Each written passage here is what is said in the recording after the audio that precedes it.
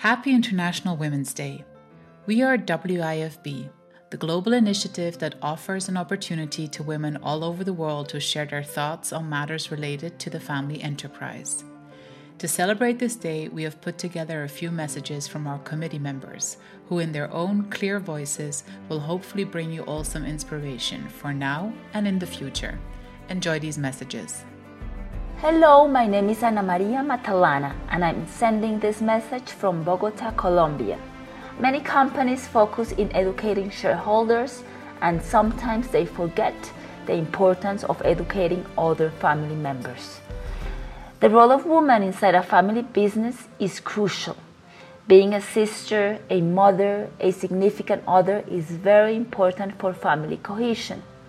Don't forget to educate them about the different decisions, rules, and situations inside the family business. Happy Women's Day to all the wonderful and unique ladies out there. My name is Dania Besha, and I'm the Chief Emotional Officer in my family. If we want our family business to survive into the next generations, we need to have a strong and unified family. Because without the family, it's really only a business, and not a family business anymore.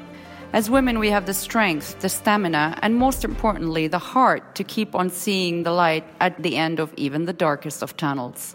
It's that emotional intelligence that will hopefully radiate over to other family members who will then share the vision and will continue to pass it on to the younger generation. No matter how tough things get sometimes, we owe it to ourselves to always celebrate the small successes and moments filled with light and love. Because it is this light and love that the rest of the family sometimes needs to see and feel in order to overcome their own fears and differences. So my mission for today is to keep on shining, and I invite you to join me. Will the day ever come when beauty and knowledge, ingenuity and virtue, weakness of body and strength of spirit will be united in a woman? That's the question Gibran inquires about in his Broken Wings. My name is Rania Labaki. As a professor and director of the EDEC Family Business Center, I dare to respond and say, yes, Gibran, the day has come where science shows the exclusive capabilities of women in managing the paradoxes of the attributes you coined. Particularly, women in family business endorse roles as chief emotional and executive officers, contributing significantly to the predominant organization in the world.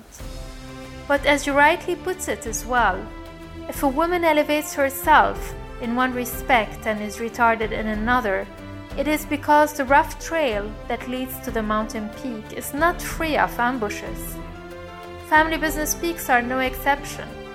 Women need to deal with the complexity of the family and business interaction and prepare the next generations to thrive for the business continuity.